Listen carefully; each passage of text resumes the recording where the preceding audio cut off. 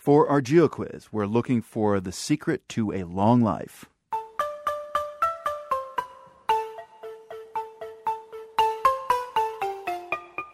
The secret to a long life could be in a person's genes, or maybe it's all about exercise and eating right. But what if it has something to do with where you live? Health researchers have looked at communities in Okinawa, Japan, and on the Italian island of Sardinia, for example. In these so-called blue zones, people typically live longer and in better health than the rest of us.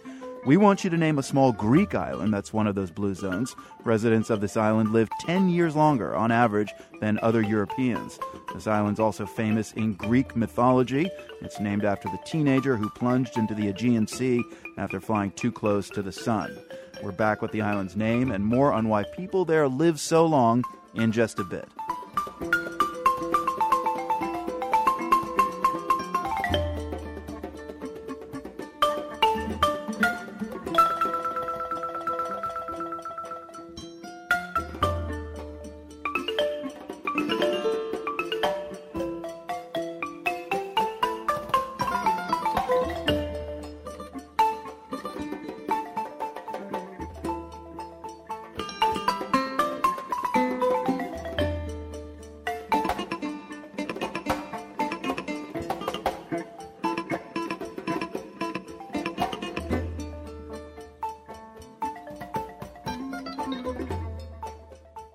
This is PRI.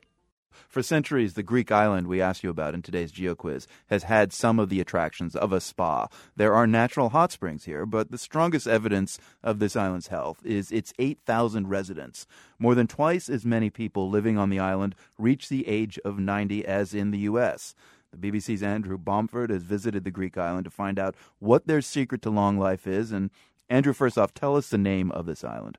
Okay, we're talking about the island of Ikaria, which is in the Aegean Ocean. It's not really a very touristy place, not very well known, I would say.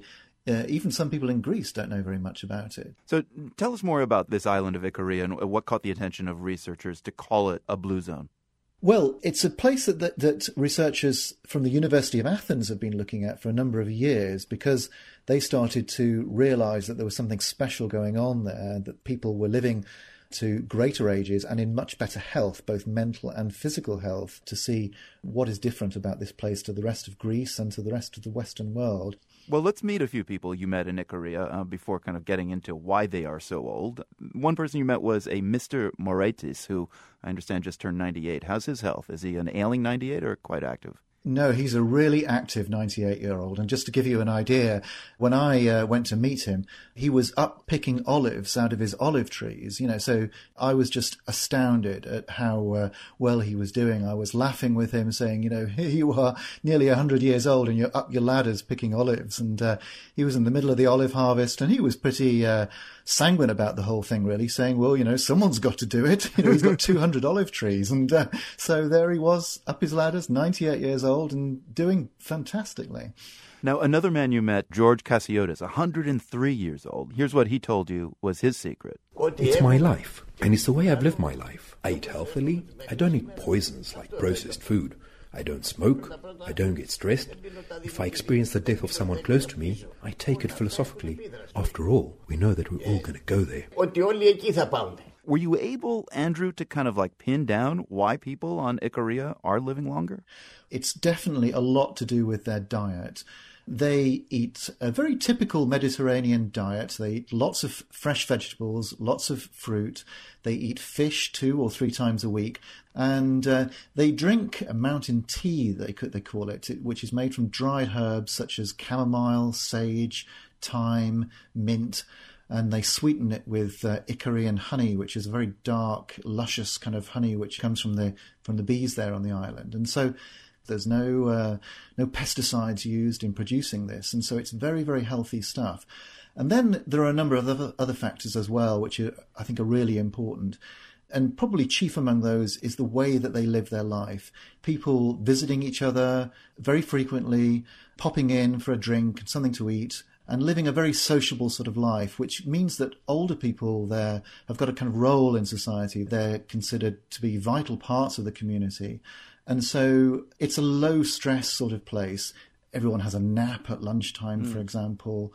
And I think a combination of all these things is what makes the difference with their longevity. Was your trip to Icaria convincing enough to prompt some of your own lifestyle changes in the new year, Andrew? Perhaps the thing I learned most was about de-stressing. I think, I'm a busy journalist, okay, and a lot of us live really busy lives. But when I arrived, I kind of realised that this was not the sort of place that you watch the clock. You don't make appointments. Life just kind of drifts by in a kind of delightful way. And I think it just taught me that sometimes, we can just be a bit too high pressure sometimes in our busy lives, that we should just relax and take it easy. And then things happen that you never perhaps expected to happen. The BBC's Andrew Bomford, thanks so much for telling us about Icaria, which is the answer to our Geo Quiz today. Okay, it was a real pleasure. Thank you. See some pictures of Icaria and its young at heart residents. We've got a slideshow at theworld.org.